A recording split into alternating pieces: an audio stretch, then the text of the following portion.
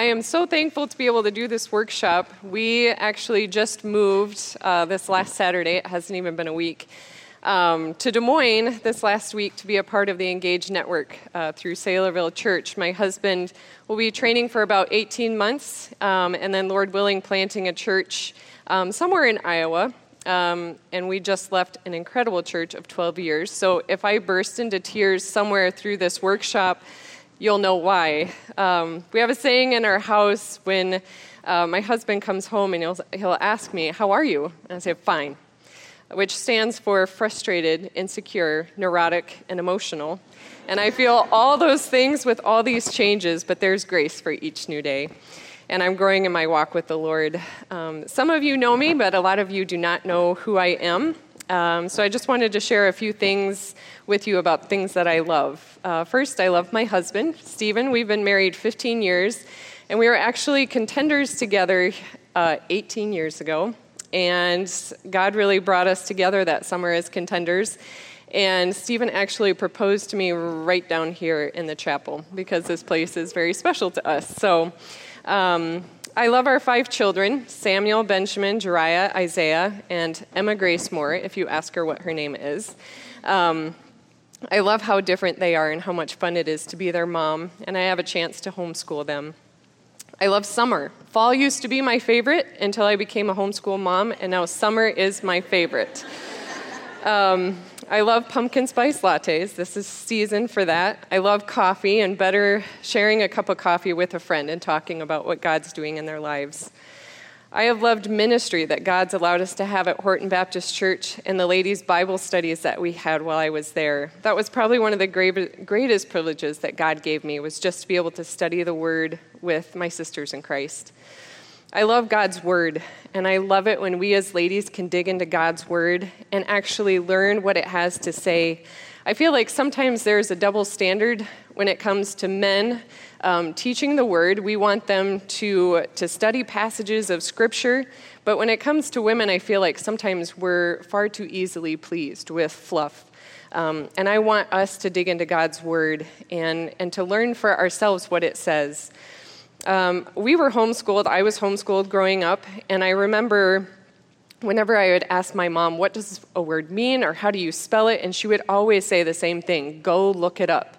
And I hated that answer because I just wanted her to give me the answer. But she knew if I looked it up, I would be more likely to remember it. And then when it came time to remember it again, I would remember how to spell it. And I think the same is true with God's Word. If we're just fed it all the time and don't do the work for ourselves, we are less likely to remember it. There's 2 reasons I wanted to teach the book of Jude. First, I want you to see how fun it is to learn God's Word one book at a time. Going through a book, I feel like, is the best way. You can't skip over hard passages. You can't skip over things you don't understand. You got to wrestle with it. And I tend to remember things when I study it in chunks. The second reason is that Jude is very applicable to us today. Maybe you've never taken the time to study Jude. Ligon Duncan says this: "Here's Jude, speaking to a group of Christians who lived in a pluralistic society, a relativistic culture, and followed after many gods in many truths and many fashions and fads, and saying, 'Contend for the truth.' And lo and behold, here we are, 2,000 years later, in a culture that's very relativistic and pluralistic, following after many fads and many fashions and many gods." And Jude is saying to us again, care about the truth, cling to the truth, believe the truth, be savvy enough about the truth that you can tell a false teacher from a faithful prophet. Stick close to the Bible and stay close to God's Word. Stay close to Jesus Christ. He's saying all these things, and the Word is just as fresh today as when he spoke it. So let's pray, and we're going to unpack the book of Jude. Dear Father, I do thank you so much for this opportunity that we have to get away from busy schedules, many things that are going on in our lives, to come away and to learn from you and to sit at your feet. Lord, I am a weak vessel, but Lord, you choose to use those things that are weak. And I do pray that you would use me today to communicate truth from your word. In your name I pray, amen. So let's open our Bibles, whether you got your phone or your Bible, and we're going to read the book of Jude. It is a short book, so we're just going to read. Jude, a servant of Jesus Christ and brother of James, to those who are called, beloved in God the Father, and kept for Jesus Christ, may mercy, peace, and love be multiplied to you. Beloved, although I was very eager to write to you about our common salvation, I found it necessary to write appealing to you to contend for the faith that was once for all delivered to the saints. For certain people have crept in unnoticed, who long ago were designated for this condemnation. Ungodly people who pervert the grace of our God into sensuality and deny our only Master and Lord, Jesus Christ. Now I want to remind you, although you once fully knew it, that Jesus, who saved a people out of the land of Egypt, afterward destroyed those who did not believe, and the angels who did not stay within their own position of authority, but left their proper dwelling, he has kept in eternal chains under gloomy darkness until the judgment of the great day. Just as Sodom and Gomorrah and the surrounding cities, which likewise indulged in sexual immorality and pursued unnatural desire, serve as an example by undergoing a punishment of eternal fire. Yet, in like manner, these people also, relying on their dreams, defile the flesh, reject authority, and blaspheme the glorious ones. But when the archangel Michael, contending with the devil, was disputing about the body of Moses, he did not presume to pronounce a blasphemous judgment, but said, "The Lord rebuke you."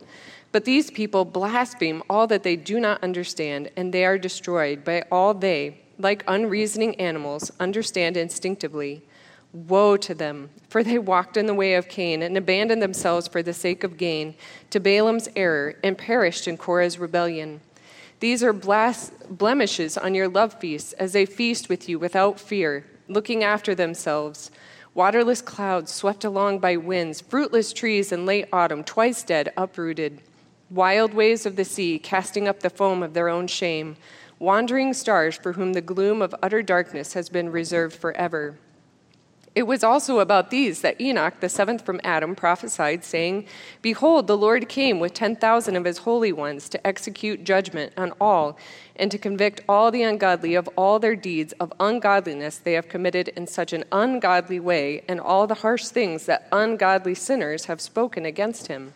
These are grumblers, malcontents, following their own sinful desires. They're loud-mouthed boasters, showing favoritism to gain advantage. But you must remember, beloved, the predictions of the apostles of the Lord Jesus Christ. They said to you in the last time, there will be scoffers following their own ungodly passions. It is these who cause divisions, worldly people devoid of the Spirit. But you, beloved, build yourselves up in your most holy faith. Pray in the Holy Spirit. Keep yourselves in the love of God, waiting for the mercy of our Lord Jesus Christ that leads to eternal life. And have mercy on those who doubt. Save others by snatching them out of the fire. To others show mercy with fear, hating even the garment stained by the flesh. Now to him who is able to keep you from stumbling and to present you blameless before the presence of his glory with great joy, to the only God, our Savior, through Jesus Christ our Lord, be glory, majesty, dominion, and authority before all time and now and forever. Amen. We're going to start with the author. We know the author is Jude. This is the brother of James and the half-brother of Jesus. And I was telling my husband, if it were me and I was related to Jesus, I would probably let people know that. Like if I was related to Chip and Joanna Gaines, just do a little name dropping or something. But Jude wasn't like that. He was a humble man. And probably some of that humility came because he didn't convert until after the resurrection. He did not believe Jesus when he was here on earth. But also not wanting to create jealousy in others, as if his relationship were somehow more important than others. The date of this book, it was probably written between 67 and 80 AD. In Peter's writing, he warned that false teachers were coming, and in Jude, they had already come into the church. So the two letters are written closely together. The style of writing is a letter. We see the greeting, the body, and the closing, and written in a dynamic style. Jude proclaims judgment on the false teachers. He also loves to use analogies, which I'm thankful for because it helps solidify truth in my mind. And you're going to see through the text, he loves to use groups of three. He lists things in groups of three. His audience, he doesn't address anyone by name, but it appears he's addressing Jewish Christians who would be familiar with the Jewish history. Jude's letter was meant to be shared amongst the churches, and we see that Jude had such a heart for the believers.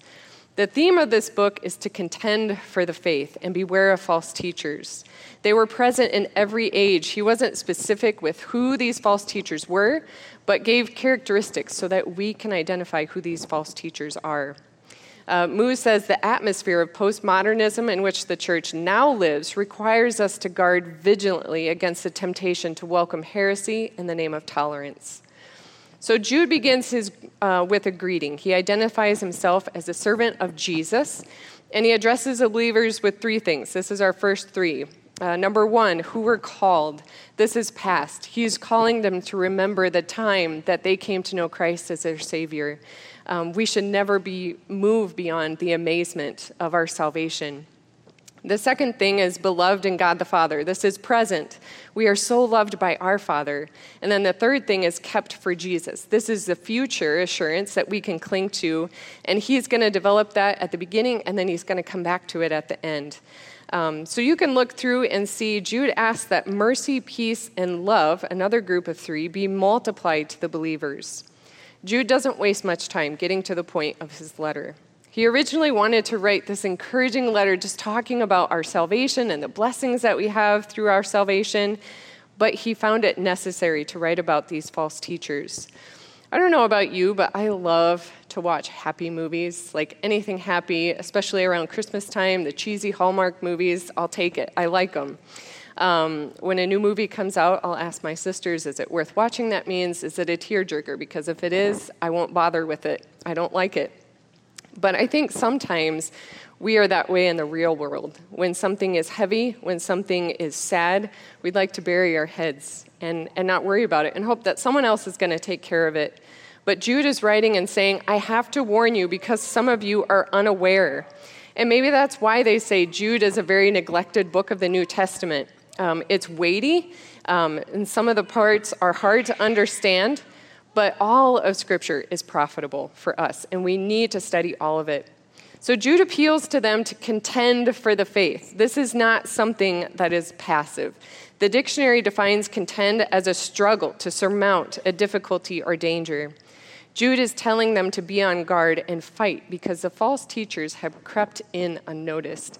And when I think about that creeping in unnoticed, I just automatically think of spiders. I think it's because you don't see them coming, they're so quiet, and then they're there. And so just have that in mind when you think of these false teachers. No one saw them come into the church. They came in by stealth. They weren't loud, revealing who they really were. Jackie Hill Perry says that false teachers have come and will stay as long as they can.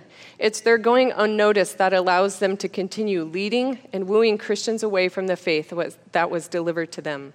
So we need to be on guard. We need to know our doctrine. We need to know why we believe it, and that means spending a great deal of time in God's Word. So who were these false teachers? They were ungodly people. The second thing, they pervert the grace of God into sensuality, only thinking of themselves. They say, maybe I've been saved, now I've got freedom to do whatever I want. The third thing is that they deny our only Master and Lord. Obviously, they couldn't come out and just say that, but what they believed meant a denial of who God is. They may have acknowledged Jesus as a good man, a good teacher, but not acknowledging him as the Son of God.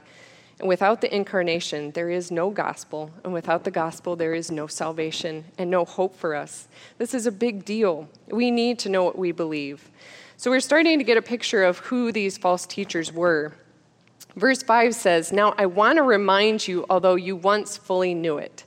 Someone once said that the Christian life is being reminded over and over again of truth we already know. And how often is that true? We need to be doing that for each other, reminding each other of truth. So Jude points to the Old Testament examples that his audience would have known so well. The first example is the Israelites. God so clearly rescued them, brought them out of Egypt, and after all that, they chose to not believe, and they were destroyed. The second example were the angels that rebelled against God. They've been kept in eternal chains until Judgment Day.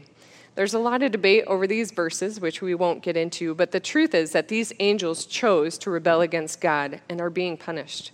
The third example is Sodom and Gomorrah. who gave into ungodly sexual desires, doing what they pleased in the sexual realm, and not following God's clear command of one man and one woman for marriage.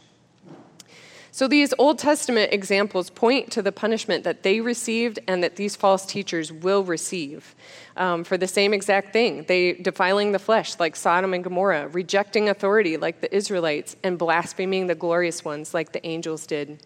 Wiersbe says that unbelief, rebellion against authority, and sensual indulgences were sins characteristic of false teachers. Verse 9 is kind of another one of those difficult passages that we won't dive into all the arguments, but I just want to give you the main point of this passage. It's contrasting Michael, the archangel, with the false teachers.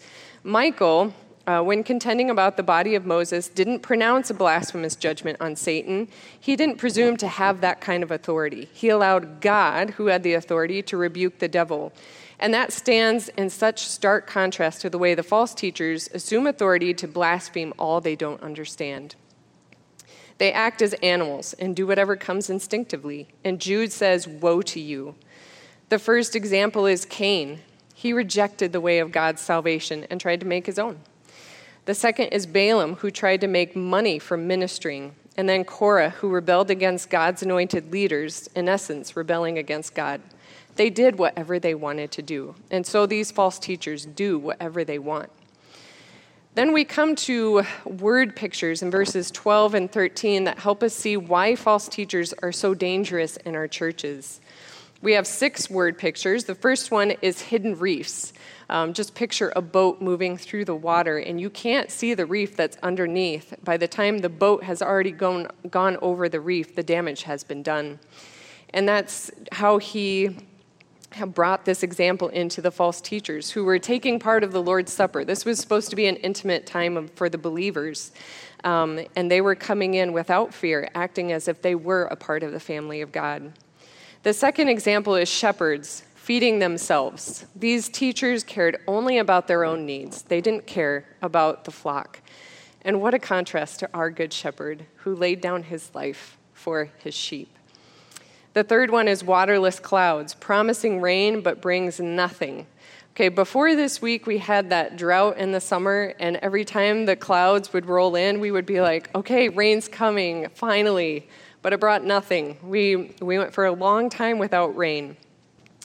So these false teachers, it looks like rain's coming, but it brings nothing. And that stands in contrast with Isaiah 55:10. For as the rain and the snow come down from heaven and do not return there, but water the earth, making it bring forth and sprout, giving seed to the sower and bread to the eater. God's word never returns empty, and it always accomplishes its will, unlike what the false teachers were teaching. The fourth word picture is fruitless trees, twice dead, uprooted. I think this word picture was probably the strongest for me, and I want us to turn to Psalm 1 for a contrast as to these false teachers. Psalm 1, starting in verse 1, says, "Blessed is the man who walks not in the counsel of the wicked, nor stands in the way of sinners, nor sits in the seat of scoffers, but his delight is in the law of the Lord, and on his law he meditates day and night. He is like a tree planted by streams of water that yields its fruit in its season, and its leaf does not wither. In all that he does, he prospers. The wicked are not so, but are like chaff that the wind drives away. Therefore the wicked will not stand in judgment, nor sinners in the congregation of the righteous. For the Lord knows the way of the righteous, but the way of the wicked will perish." The one who is planted by streams of water, their roots go deep down into the soil. And that is such a contrast to the false teacher who have no roots and they have no fruit. Time will always tell where someone is at. Someone who does not know Christ cannot thrive and cannot bear fruit.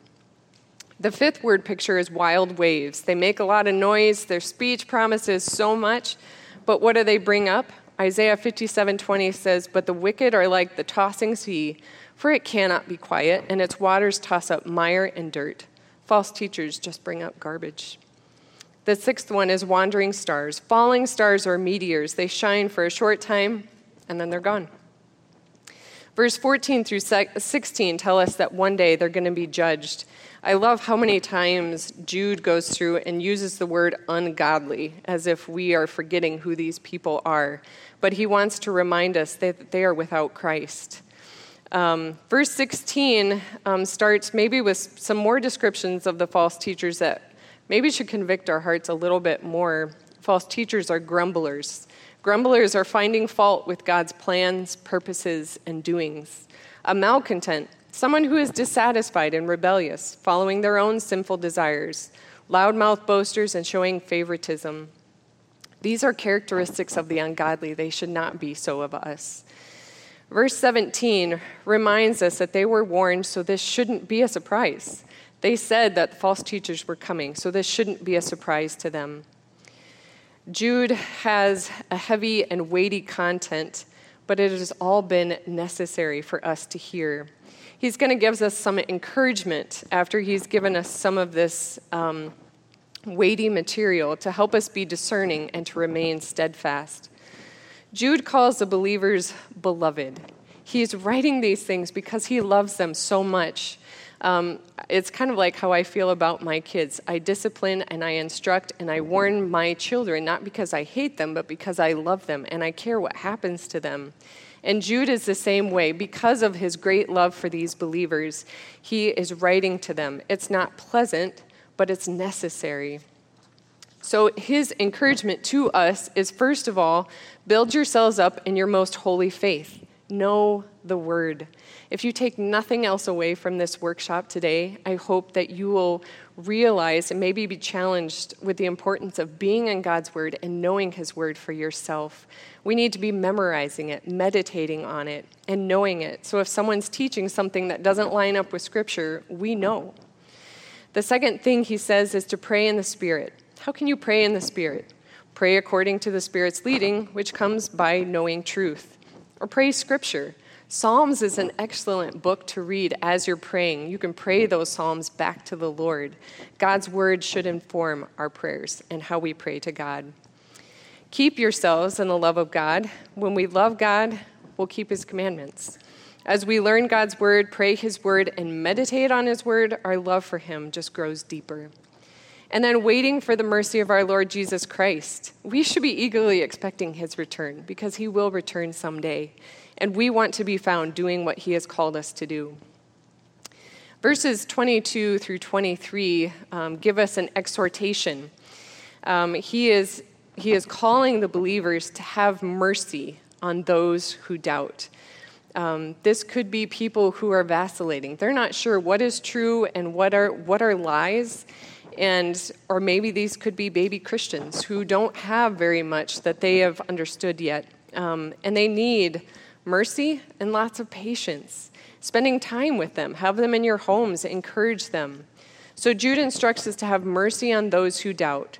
And then save others by snatching them out of the fire. There's a lot more urgency to this. If you're trying to snatch someone or someone out of the fire, there is an urgency to this. It's no longer someone who is not sure what's true and what are lies. They are definitely believing the lies. And they need to be snatched out before they're entrenched in those lies further. And then the third thing he says, on others show mercy with fear, hating even the garment stained by sin. This could even be one of the false teachers. They need mercy. Everyone, these unbelievers need mercy from us, just as Christ was merciful to us. But he says to watch out for yourself. Like someone who is drowning, you intend to help them, but they may take you down with them. So have fear when you do that, but be reaching out to those who are without Christ. They need truth, and you're the one who can give them truth. We even see Jesus when he was here on earth, how he interacted so differently with different people. With the Pharisees, he was hard and he spoke strongly because their hearts were hardened. And then with the tax collectors and prostitutes, he spoke with compassion. Each group needed a savior, but he dealt with them differently. Barnes writes that the direction that amounts to this, while we are to seek to save all, we are to adapt ourselves wisely to the character and circumstances of those whom we seek to save. And then at last, we get to the benediction. Remember that Jude wanted to write an entire book just about our salvation, but he does give us a wonderful benediction about our salvation. Now to him who is able to keep you from stumbling and to present you blameless before the presence of his glory with great joy, to the only God, our Savior, through Jesus Christ our Lord, be glory, majesty, dominion, and authority before all time, and now and forever. Amen. Jude just got done writing a very serious and somber letter that probably left his audience feeling, am I going to fall too? These false teachers came in, they looked the part, they acted the part, they looked like they should be a believer, but after time they fell away. When I was reading this, I thought, I wonder if anyone had Judas in mind. Judas, who walked with Jesus for 3 years. He looked like one of the apostles. He acted like one of them. He saw Jesus do miracles. He sat at his feet. But in the end, he betrayed him and then hung himself. We have clarity from Gospels that he fell away because he never truly repented of his sins. I'm sure some of you have encountered people in your own churches or maybe in your family that once were faithful and now have walked away from the Lord. We can't see their hearts to know if they are truly God's, but we can see fruit or lack thereof. So what's going to keep us from falling away too? And I want you to just listen to these verses in Romans 8:31-39. What then shall we say to these things? If God is for us, who can be against us? He who did not spare his own son, but gave him up for us all, how will he not also with him graciously give us all things? Who shall bring any charge against God's elect? It's God who justifies. Who is to condemn? Christ Jesus is the one who died. More than that, who was raised, who is at the right hand of God, who indeed is interceding for us. Who shall separate us from the love of Christ? Shall tribulation or distress or persecution or famine or nakedness or danger or sword? As it is written, for your sake we are being killed all the day long. We are regarded as sheep to be slaughtered. No. In all these things, we are more than conquerors through him who loved us. For I am sure that neither death, nor life, nor angels, nor rulers, nor things present, nor things to come, nor powers, nor height, nor depth, nor anything else in all creation will be able to separate us from the love of God in Christ Jesus our Lord. God is the deciding factor. God is the one who saves, God is the one who draws, and God is the one who preserves us. He is faithful and will sustain me and keep me from stumbling. I'm thankful that one day I'll be presented blameless before my Savior, not based on what I've done, not based on my goodness, but based on Christ's sacrifice, and that his righteousness has been credited to my account. And then it ends to the only God, and I love this word, our Savior. He's such a personal God, and he deserves the glory and majesty and dominion and has authority before all time, now and forever. You might ask, of all books, why Jude, and how does this even impact my life? I think because Jude loved groups of 3, we'll take 3 things away. I think the first thing I'd love you to take away is we need to love God's word. Before anything else, before we're wives, mothers, students, workers, we are children of God. So we should want to study this precious book, to dive into God's word and ask him to give us understanding. I think studying whole books at a time is a great way to do it and a wonderful safeguard against false teaching. False teachers love to yank verses here and out here, and they don't expect you to know the context of where it's at. So if you know your Bible and you know what context it is, then you'll be able to prove that what they're teaching is false. I highly recommend Jen Wilkins' Women of the Word. She has written a book that has greatly impacted the way I view Scripture. And I think she's done a great service to us as women to see the importance of Bible literacy.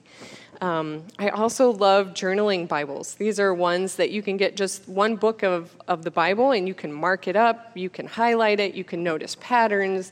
Like in the book of Jude, noticing groups of 3, you can mark that up. However you study God's Word, be in God's Word. You need to know it. The second application, many of us in this room are teachers, whether you know it or not. Some of you may not have young children in your home, but have family or children in your churches that you can minister to. As I thought about false teachers, I thought of my own children. Who's going to teach them truth from error? It's not the church's job. I don't send them to Sunday school and hopefully they'll get everything that they need. They need to be learning truth from us at home. It's my husband and I's job to be teaching them, to talk to them. They're being bombarded with so much information, whether it's at school, social media, and I cannot save my children. As much as I would love to be able to, I can't.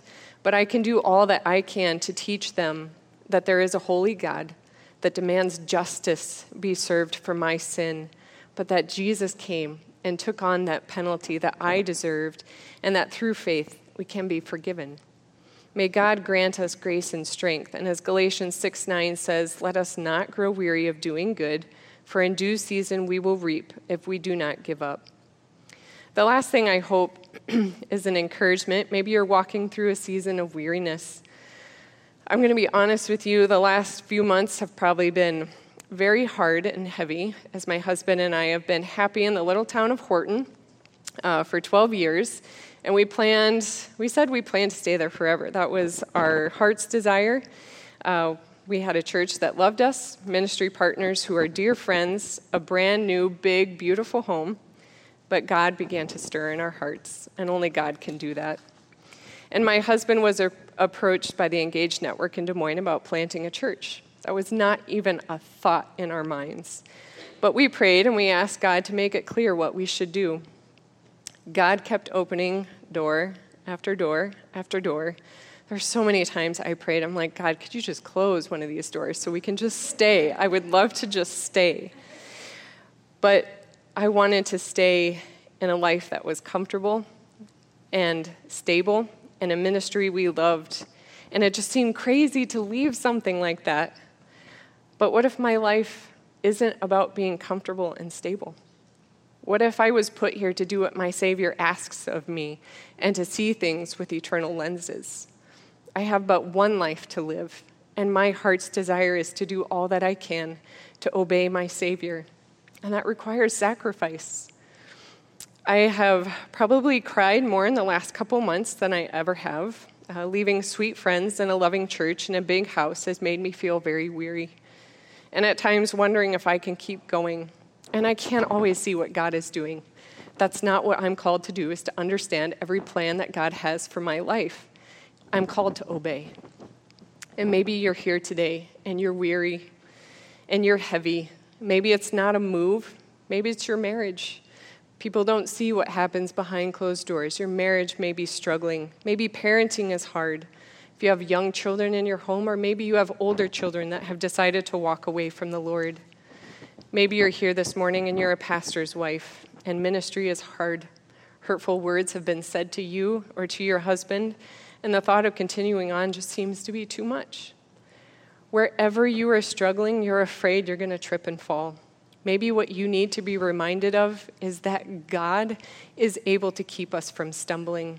And I want you to listen to these verses from Hebrews 12 because we need encouragement. Yeah, I can give you a pep talk that might last 5 minutes, maybe to the end of the day, if I'm lucky. But we need something that's grounded in someone greater than us. Hebrews 12, 1-3 says, therefore, since we are surrounded by so great a cloud of witnesses, let us also lay aside every weight and sin which clings so closely, and let us run with endurance the race that is set before us, looking to Jesus, the founder and perfecter of our faith, who for the joy that was set before him endured the cross, despising the shame, and is seated at the right hand of the throne of God. Consider him who endured from sinners such hostility against himself, so that you may not grow weary or faint-hearted. Our eyes have to be fixed on Christ if we are to live this life pleasing to him. Our hope is that Christ, our brother, has gone before us, and he has endured as we are now, and you look to Jesus. He is our hope, he is our strength, and he will give us endurance that we need for today and for tomorrow, and then the day after that, and the day after that. You can't do it. You can't do it on your own.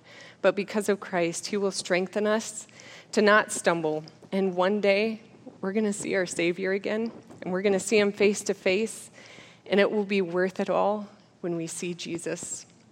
Dear Father, I do thank you so much for your word. I thank you that it will not return void, and I pray that it would encourage hearts here today. And I pray that we would go home changed, that we would go home ready to study your word and to encourage those who need it and to witness to those who are lost and need a Savior. In your name I pray. Amen.